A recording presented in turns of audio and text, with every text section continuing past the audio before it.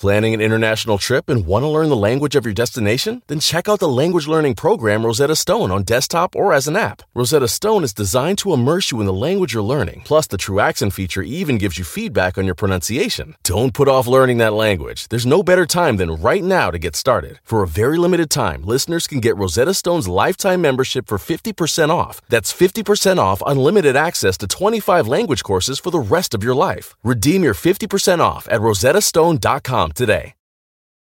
Shopify is the global commerce platform that helps you sell at every stage of your business. With the internet's best converting checkout, 36% better on average compared to other leading commerce platforms, Shopify helps you turn browsers into buyers. In fact, Shopify powers 10% of all e-commerce in the U.S. Sign up for a $1 per month trial period at shopify.com/podcast free. All lowercase, shopify.com/podcast free, shopify.com/podcast free.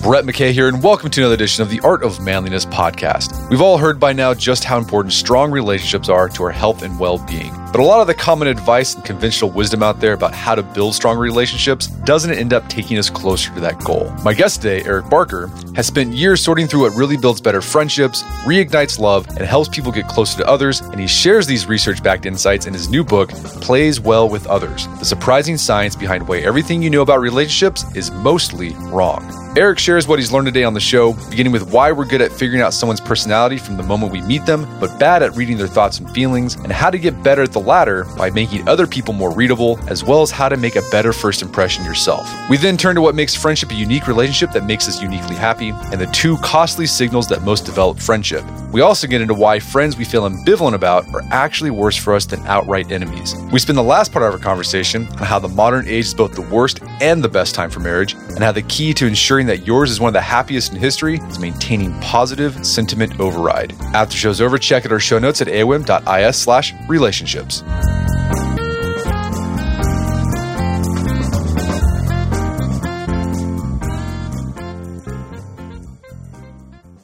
All right, Eric Barker, welcome back to the show. It's great to be here, man. So we had you on back in 2017 to talk about your book, Barking Up the Wrong Tree: The Surprising Science Behind Why Everything You Know About Success is Mostly Wrong. You got a new book. This is Plays Well with Others: The Surprising Science Behind Why Everything You Know About Relationships is Mostly Wrong. So what you've been doing for a long time, over a decade, is writing articles on your blog, looking at these common ideas that we have about success, relationships, work, and then digging into the research to show that, well, these common ideas that we have might not be true. And here's some counterintuitive insights about it. So what you've done in this book, you've taken some relationship tropes that we've heard over the years. I mean, it's just sort of baked into our collective wisdom, and try to investigate, well, are these things really true? I mean, the first one you look at is you can't judge a book by its cover. And this is basically the idea is that, you can't judge your first impressions of people. You have to give them a really thorough, look at and chance to really get to know them. So let's take a look at the research on whether or not that's true. You highlight the FBI spent decades and millions and millions of dollars trying to figure out whether they can judge a book by its cover, whether they can profile people correctly. Has this investment paid off? No. Serial killer profiling is basically pseudoscience. If you give chemistry graduate students a chance to write profiles, they'll write ones that seem just as valid as ones by professional profilers. The UK looked at all of its profiling and said, how often was this useful? And the answer was 2.7% of the time. And the reason an American is citing British statistics is because the FBI doesn't release that data. So basically, again and again, it's been shown that just profiling doesn't really work. And, it's basically no different than astrology. And this is a problem that, is kind of writ large, is just our ability to read others, whether it be profiling or just, having a conversation with your spouse, is very tricky. And the problem is that we think we're really good at it. Our confidence levels are way higher than our accuracy numbers.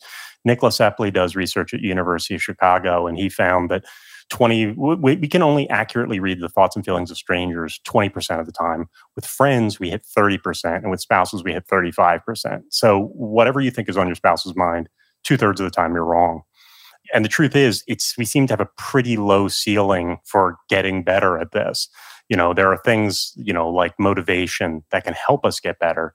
But what I found by looking at the research was what actually helps us really read the thoughts and feelings of others better is not trying to improve our reading ability, but to focus on making the other person more readable.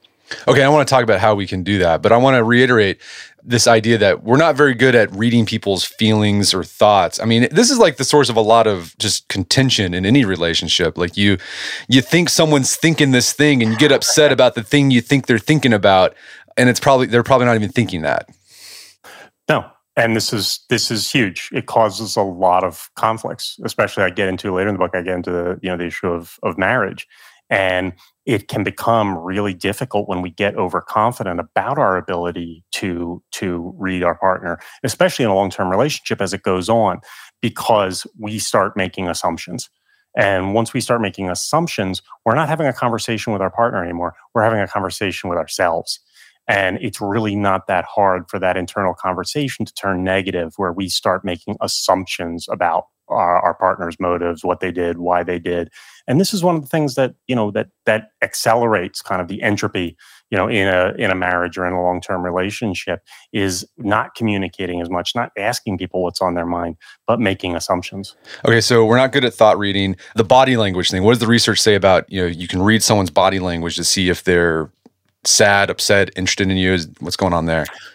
Like unconsciously, we certainly get some information from that. But when we consciously try to read body language, it's really not that helpful or effective, is what the research shows. A lot of people love, body language. Hey, I'm a big fan of Sherlock Holmes. But truth is, it's really not, because in the end, we don't know if the person's shivering because they're nervous or they're shivering because they're cold. So this is even worse with strangers, because we don't have a baseline with strangers. We don't know that, they're tapping their fingers. We don't know if that's because they're bored or if that's a nervous habit that they always do. So it's trying to consciously read body language. There's a reason why there's never been a Rosetta Stone for translating, body language, because consistently the research shows that it's just not effective. If we want to find something that's going to give us a better read on someone, we're actually much better off focusing on the voice, because when we can hear someone but we can't see them, empathic accuracy only drops off about 4%.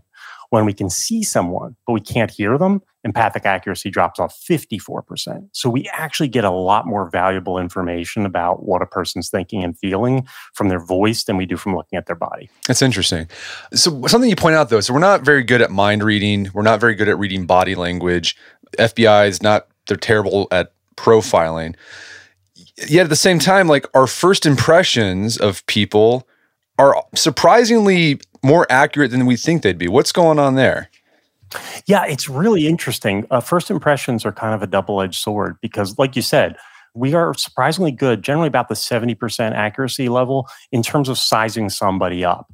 We can generally look at somebody, like some of the fundamental personality traits, for instance, like, how a person dresses, how well groomed they are, is usually very indicative of conscientiousness. And on a conscious or subconscious level, we kind of get that.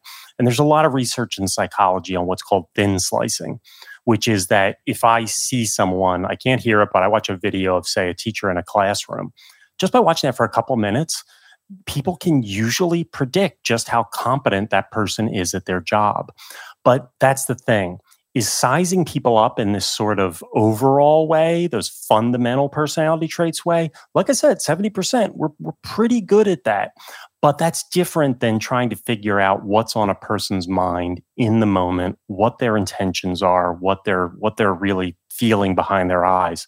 So there is that kind of distinction there.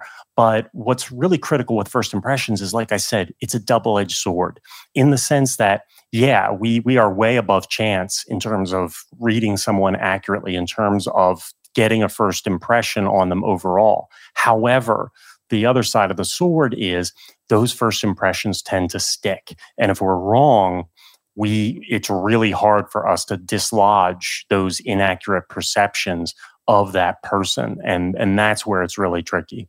Okay, so there's two things we could talk about here. One hand, okay, first impressions are 70% accuracy rate. To me, I think, well, I should think more about my first impression because it's probably going to be accurate and it's going to be stuck in that person's head for a long time. So I should probably do some things to manage that. Did you come across any research on whether it's possible to manage your first impression? Absolutely. The thing here is that on one hand, we want to make a good first impression. On the other hand, you don't want to give an Oscar-worthy method acting performance all the time. And from an ethics standpoint, you don't want to be insincere. So the best attitude to take is to not try and be someone you're not, but to find the version of you that might fit best here. Because we all know that our personalities vary. In fact, research shows our personalities can vary widely, depending on context. We're all someone different with our spouse versus our boss versus our kids versus strangers. And to actually sit there for a second and just think about, of the various me's, which is the me that would be best for me to present here? The warm, supportive person that I am with my kids, the professional, hard-headed, organized person at work. So you can present a positive impression without being insincere and in a very natural, organic way by being the different me that is relevant here. Gotcha. All right, let's talk about our first impressions of others. So generally we can kind of see, if someone's conscientious, whether they're laid back, whether they might be neurotic or open. I mean, you can kind of get that, but that doesn't give you the full picture of that person. So you mentioned earlier that if we really want to get behind the person, like what they're actually thinking and feeling, kind of see who they really are, we need to get better instead of at body language reading, getting that person to open up more to us so we can find out more about them. What does the research say about that? What are some effective ways to do that? The first critical thing to think about is you're not going to be Sherlock Holmes. We are not going to be able to passively just read people at a distance. The issue is, like I said, our skills kind of have a very low ceiling. Now, we can sharpen them a bit by getting more motivated. Research shows that on first dates, people are more accurate people readers. And the reason there is there's stakes. There's something to be won. There's something to be lost. All of a sudden, it's game day. So our brains are generally cost efficient, which I consider a euphemism for lazy. So our brains aren't going to kick into gear if we don't feel like there's stakes here. So, get motivated. Think about what you have to gain or lose. But beyond that, absolutely, you can't just passively read people. You need to engage with them. And what we need to think about there is not how we can sharpen our skills, but how we can make the other person more readable. And that means thinking more first about context. If there's somebody you're trying to get to know or somebody you're trying to get a beat on, meeting over coffee, there's just not a lot of stimuli in that environment. Versus if I was to play basketball with that person, I would see, do they cooperate? Do they cheat? How do they make decisions on the fly? I'd get a lot more information because of what is affecting them in the environment. The other thing to think about is other people. If you were only dealing with someone in the presence of their boss, would you really think you were seeing, the whole them? No.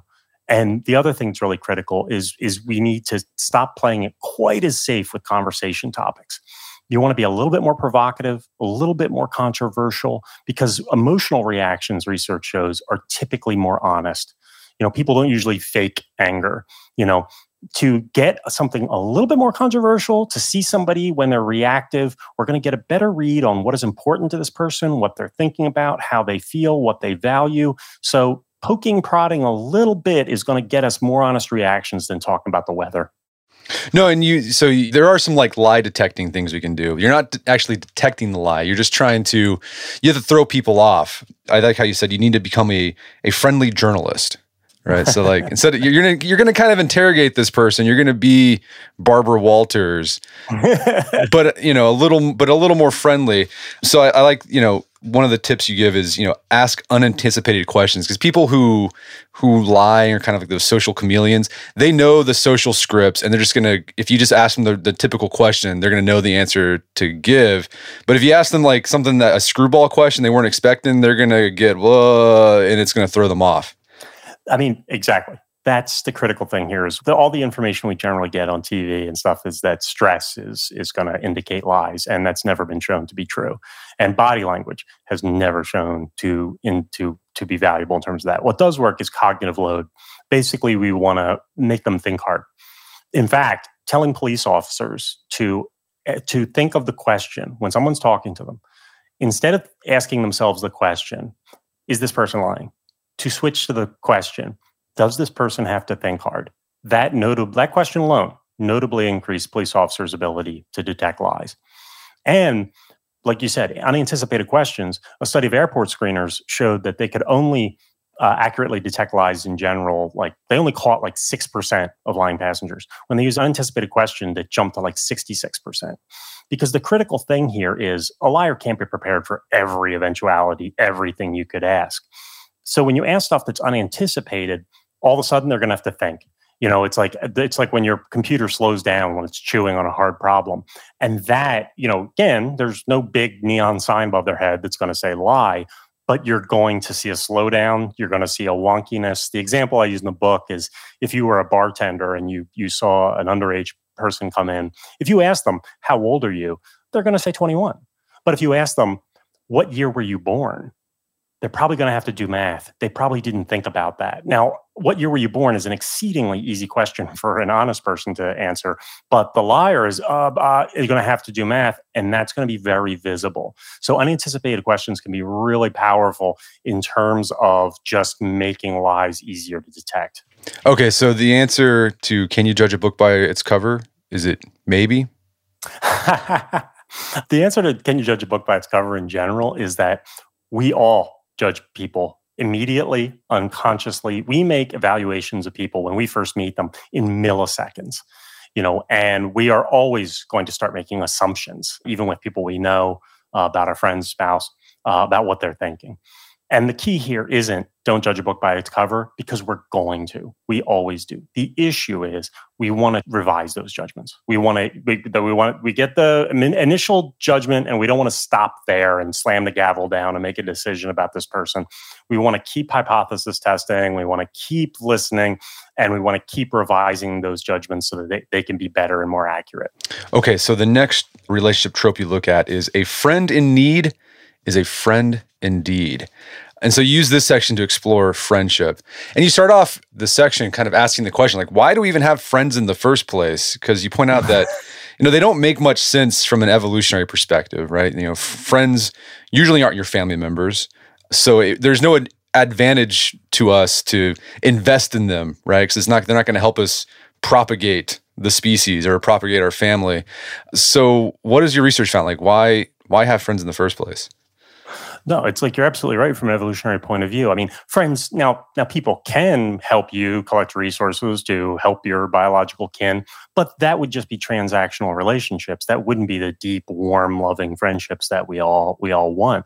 And so this was actually, Darwin called this his white whale. Darwin felt like if he couldn't solve this problem, then maybe his theory of natural selection wasn't true. He was worried about it.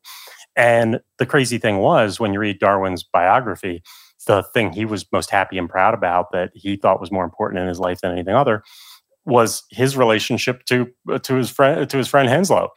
So underneath it all, it really is important to us and it matters. And what it comes down to, believe it or not, because the truth is, for me as a writer, this chapter was hard because there's not a lot of research on friendship. Friendship doesn't get the respect, despite the fact that friends, research shows make us happier than any other relationship, that the word friend is used more than any other relational term in the English language, including mother and father. Friendship gets the short end of the stick often.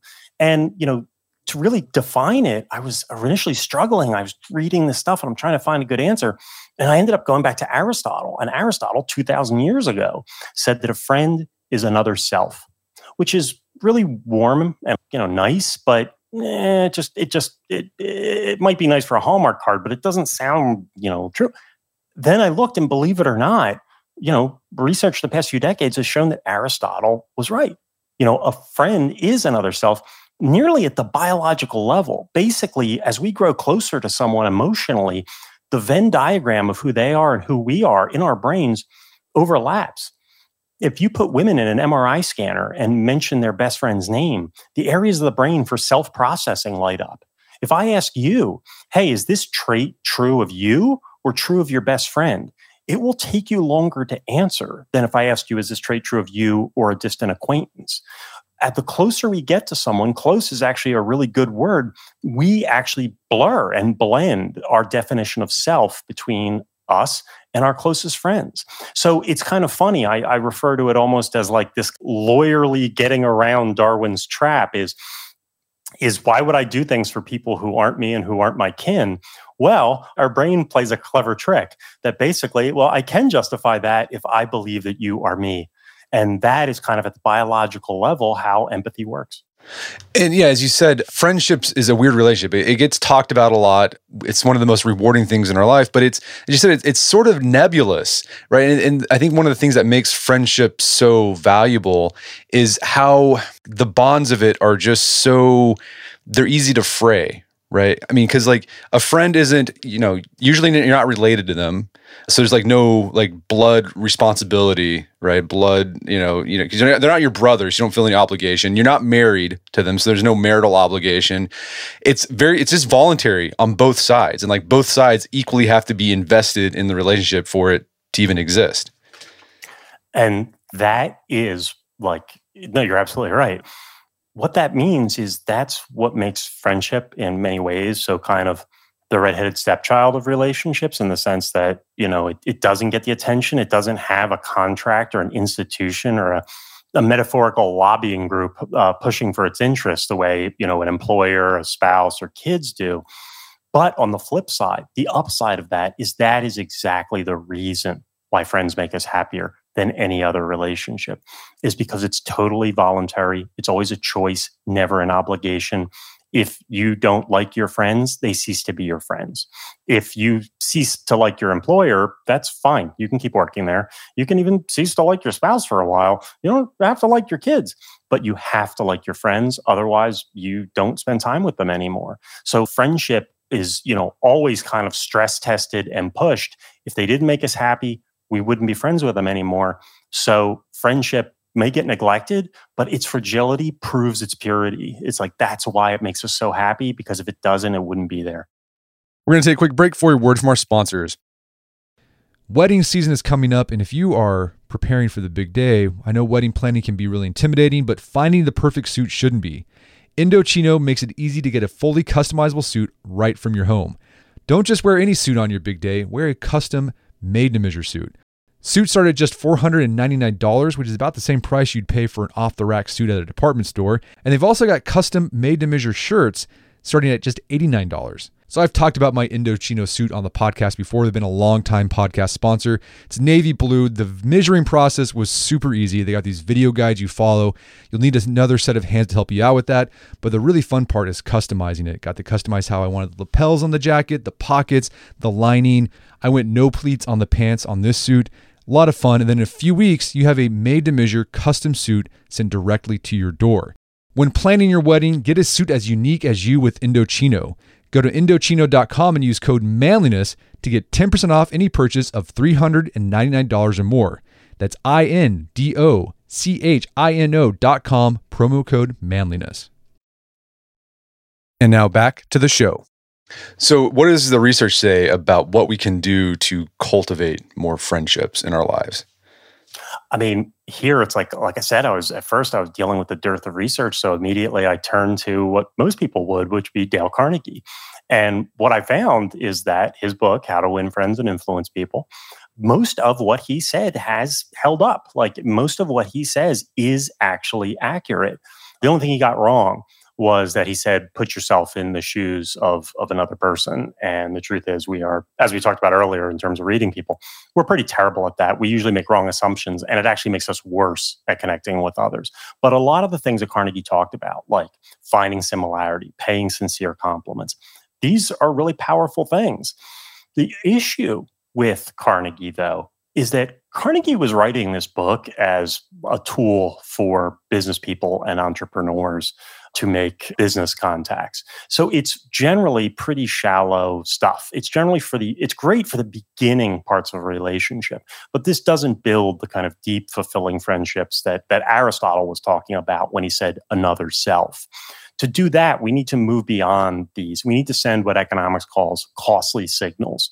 Basically, we need to show people a level of investment. And the two costly signals when it comes to friendship are time and vulnerability. Time is always scarce. In fact, research shows it is the thing that friends argue about the most. By giving someone some of your time consistently, that's a scarce resource. You are saying you mean something to me. It's a powerful signal. And vulnerability, this is something I was terrible at. I'm trying to get better at now. Opening up, talking about your fears and weaknesses. This is information that could be used against you.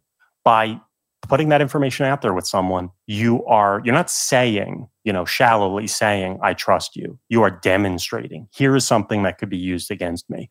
I feel safe enough with you to tell you this. And that's critical. It's really what shows that you care. And what usually produces trust most often is showing trust in others. And vulnerability isn't just important for relationships.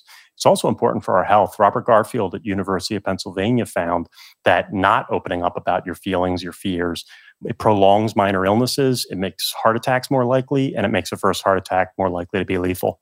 Okay, so the Dale Carnegie stuff can help you kick it off with somebody. I think those are very useful tools there. But then you're saying if you want to take it to the next level, you have to invest time, vulnerability into the relationship. And the time factor is really important. We've had Jeffrey Hall on the podcast. He's a professor at, I think, the University of Kansas, where he's researched how much time it takes to make a friend. Yeah. And I studied his research in the book. Yeah. Yeah. And it's a lot longer than you think.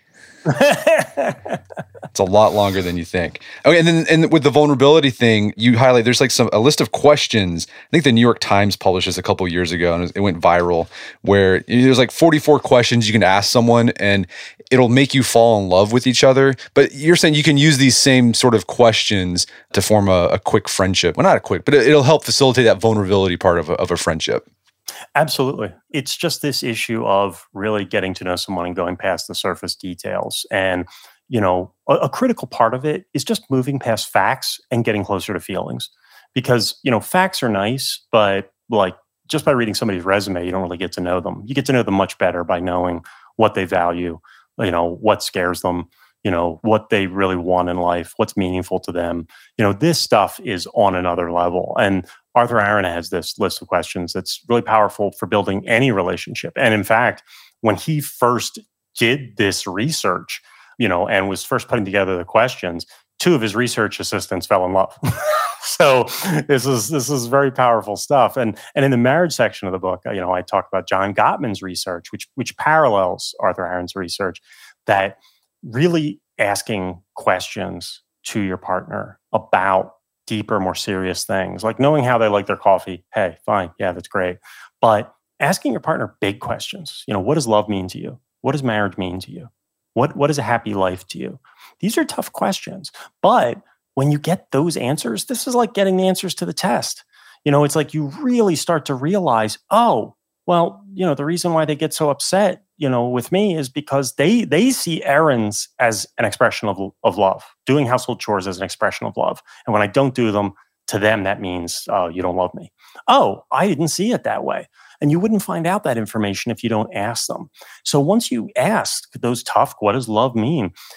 You can start to find answers and routines that honor both of your visions of life. And you can find kind of a North Star that works for both of you. But we really need to ask more questions of the people that we care about on that deeper level, because this is what really builds, fulfilling relationships.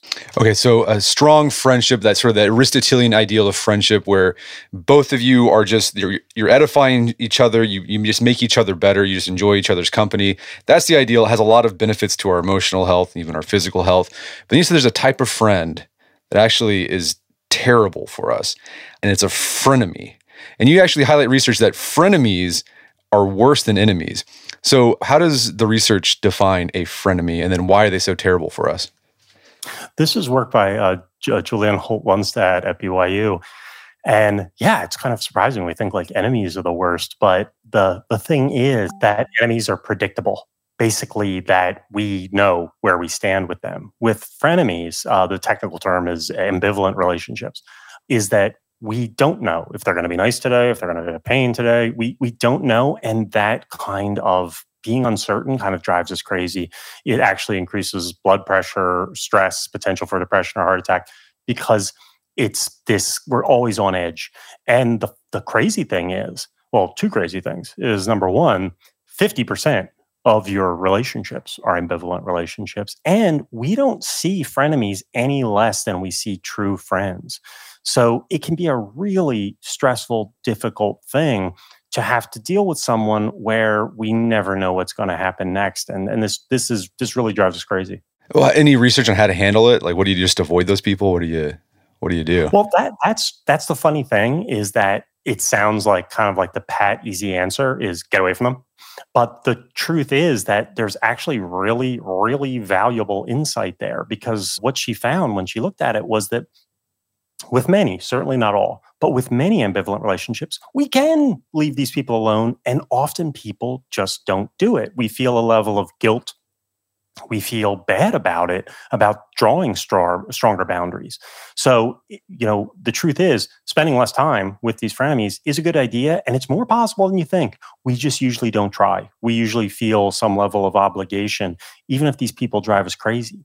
But beyond that, I get into research on dealing with toxic personalities like narcissists.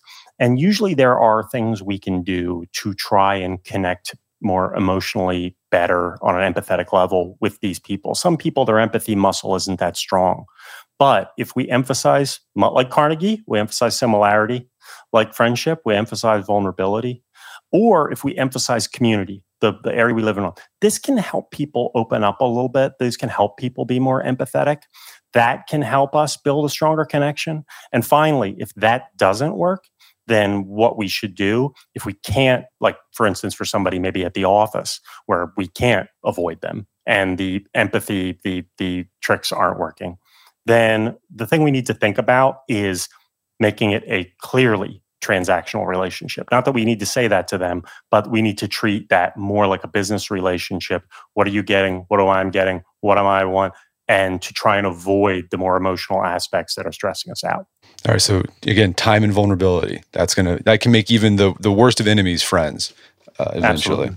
All right. So let's talk about the next trope, and it's love conquers all, and use this as a springboard to explore romance. And you start off pointing out that the research suggests that our present age, the modern age, is the best and the worst time in human history for romance.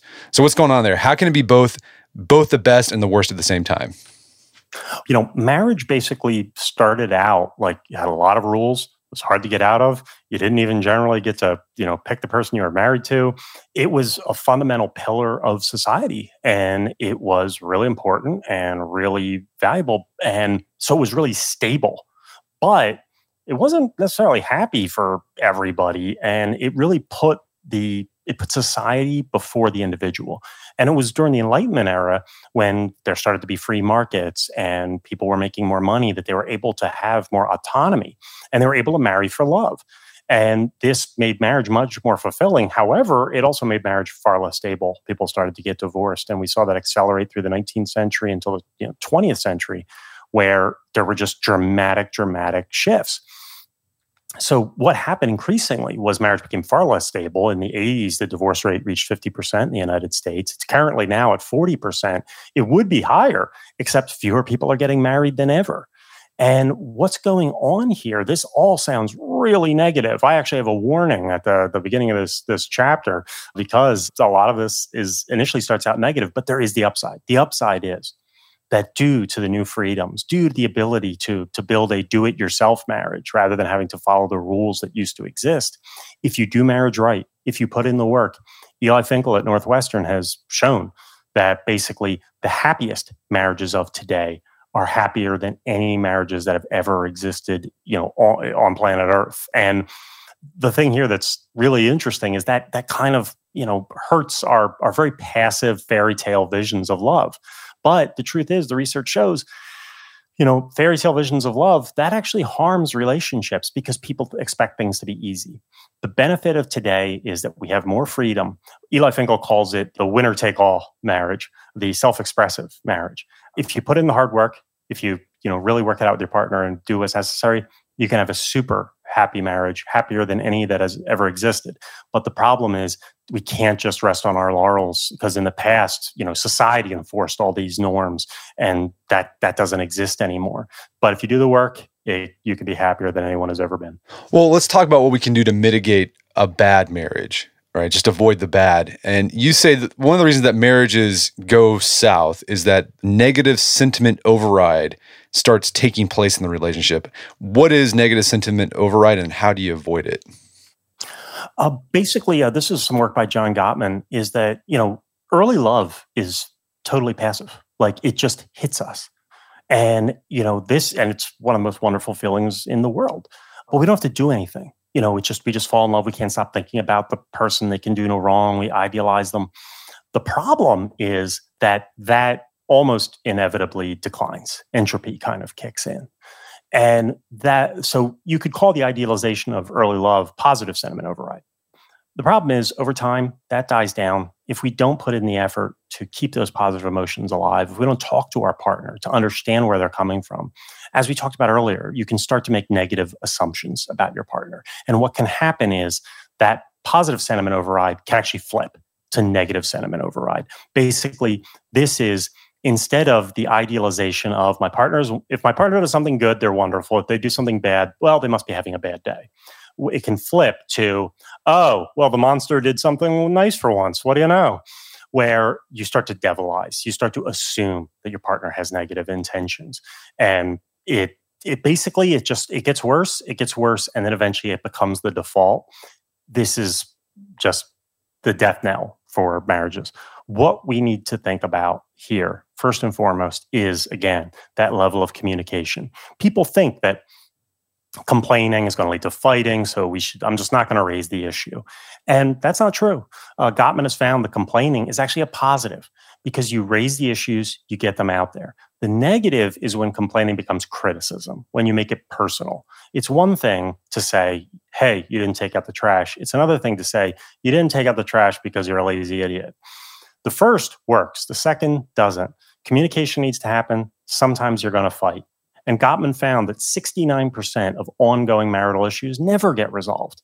Now, some people might be intimidated by that, but truth is that was true of unhappy marriages and happy marriages. Some things are never going to get resolved. We have to focus on the regulation of conflict, not always the resolution of conflict. And what's really critical is talking, understanding, and then boosting the positive emotions. And what that means is doing fun and exciting stuff just like you did when you first started dating. Well, you call this is how you can increase positive sentiment override or just keep it going, right? So you're saying at the beginning of the relationship, when you got the love chemicals in your head, like everything is great about this person, it starts to wear off. If you want to keep those positive sentiment override going, you have to be intentional about it. Absolutely. They split couples into two cohorts. One went on exciting dates and the other went on pleasant dates. And exciting one hands down.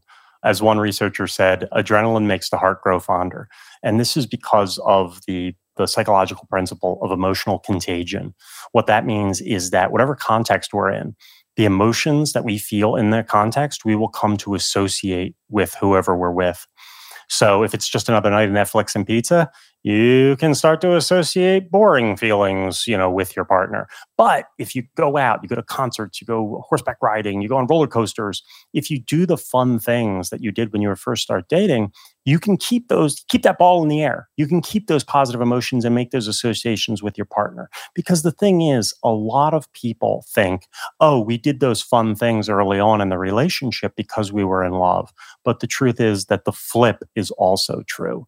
You fell in love because you did exciting and fun things together.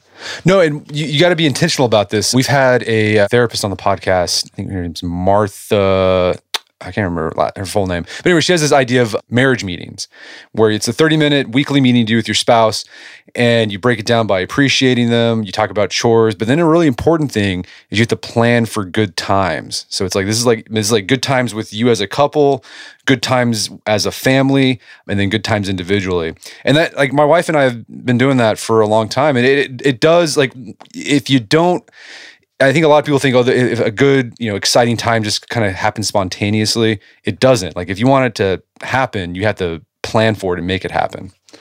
This is all totally true. Shelley Gable at UCSB did research and found that how a couple celebrates is actually more important than how they fight.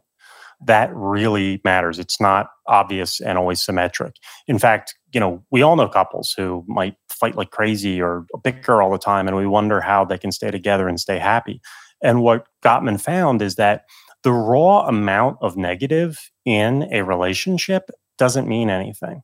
What means something, what makes a difference, is the ratio of positive to negative. And he put at ideal is 5-1. As long as there's 5 positive things for every 1 negative thing, the raw amount of negative doesn't matter, because there's always going to be, negative in a relationship. In fact, Gottman found if it ever hits 13 positives to 1 negative, that's actually a bad thing too, because what that is almost always indicative of is that somebody is not talking about somebody's not talking about their feelings. Somebody's not opening up about the negatives that they're experiencing. Somebody's holding back, and that's bad. So you need to think about those positives, because, like I said, if you do enough positive good things, a lot of the negatives just don't matter as much. And as Gottman found, you're not going to get rid of 69% of the ongoing negative things. So very often, boosting the positive is actually the better way to go. Yeah, so I like how you break this down into increasing positive sentiment override. First is rekindle, and that's like just do exciting things that you did when you're first dating, right? Because those exciting things will help you fall in love or keep falling in love. Then you have remind yourself of intimacy through love maths. And that's just reminding yourself why this person's great, why you fell in love with them in the first place. And then you have renew your intimacy with the Michelangelo effect. What's that? This is a lot of people, try to change their partner. And A, this is usually not effective. And B, it's also bad for the relationship.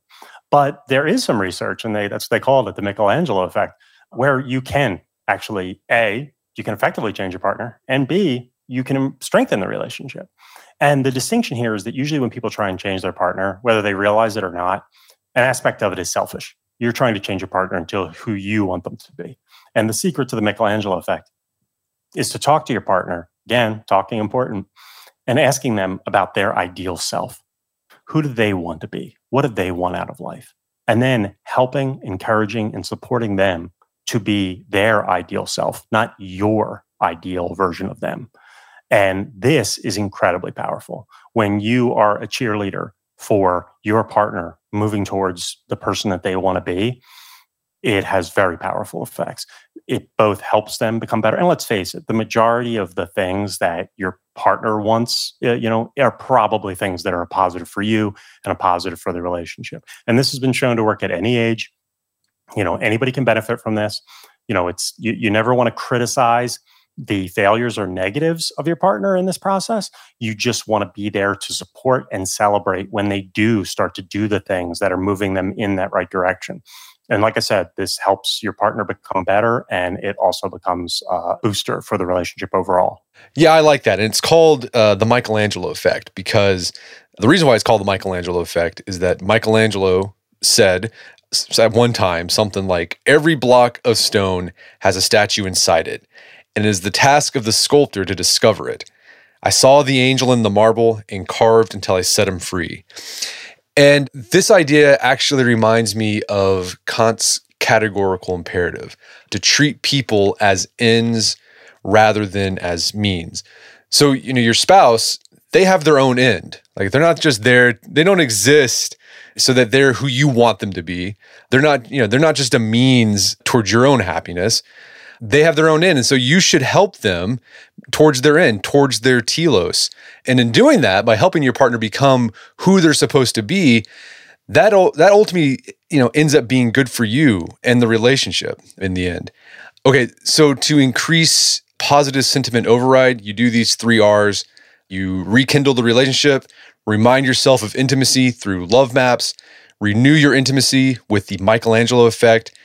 And then you have a final R, and it's rewrite your story again and again. Like every couple has a story about the relationship, and you have to keep talking about it and telling that story to each other so it stays at the forefront of your mind.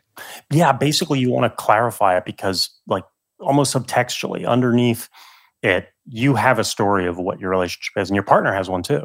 And you want to make sure those are aligned because if they're not, this can be a really bad thing. But most people will say, oh, I don't know. I don't have a story. No, it's there. You just haven't thought about it. Like how do you talk to yourself about your relationship, how it is, how it's grown? Because the most fascinating thing is that John Gottman, the researcher, his claim to fame is that he can listen to couples for 5 minutes and with 90+% accuracy predict whether they'll be divorced in 5 years.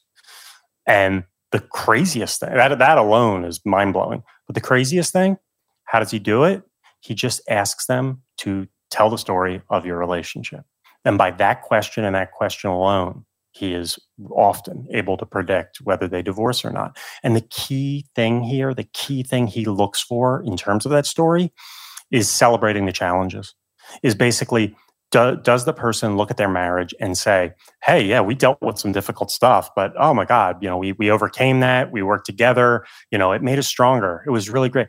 As opposed to, we're dealing with some stuff. I mean, I guess, versus that couple that says like, yeah, we dealt with things, sure, but hey, it's really been great. We really worked it out. That feeling of growth is really critical. Growth, self-expansion, this is a huge concept. But thinking about your story, talking to your partner about your story, asking what the story is now versus what the ideal story is. And then again, you've got a roadmap, you've got a North Star. This is really powerful for improving a relationship. All right, so does love conquer all? It sounds like it depends on what you think of love, like how you define love. Love does not conquer all, but your love can. That's Okay. that's the issue here. Is that, like I said, the math isn't always great if you look at it, but if you do the right things, if you avoid the negatives, increase the positives, an individual relationship can really be made to work. We just need to really put in the effort because with the incredible amounts of freedom that we have in the 21st century, that means the onus is on us to keep this institution stable. Well, Eric, this has been a great conversation. Where can people go to learn more about the book and your work? The book, Plays Well with Others, is available on Amazon, other booksellers. The URL on my blog is a little tricky for some people. So if they go to ericbarker.org, ERICBARKER.org, they can check out my blog where I'm usually looking at the research to find a way to make our lives better. And the best way to keep up with that is to sign up for my newsletter. Fantastic. Well, Eric Barker, thanks for your time. It's been a pleasure. This is fantastic. Thanks, man. My guest today was Eric Barker. He's the author of the book Plays Well with Others. It's available on Amazon.com and bookstores everywhere. Make sure to check out our show notes at aom.is/relationships, where you can find links to resources where we delve deeper into this topic.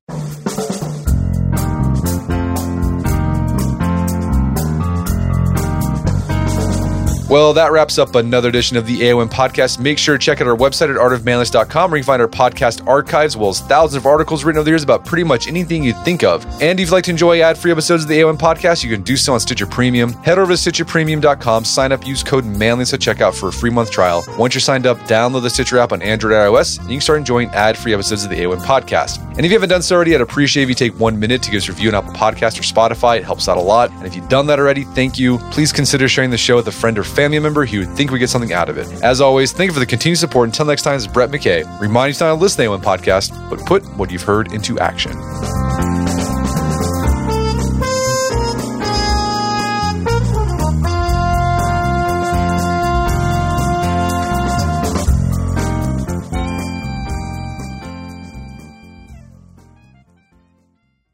Shopify is the global commerce platform that helps you sell at every stage of your business. With the internet's best converting checkout, 36% better on average compared to other leading commerce platforms, Shopify helps you turn browsers into buyers. In fact, Shopify powers 10% of all e-commerce in the U.S. Sign up for a $1 per month trial period at shopify.com/podcastfree. All lowercase, shopify.com/podcastfree, shopify.com/podcastfree.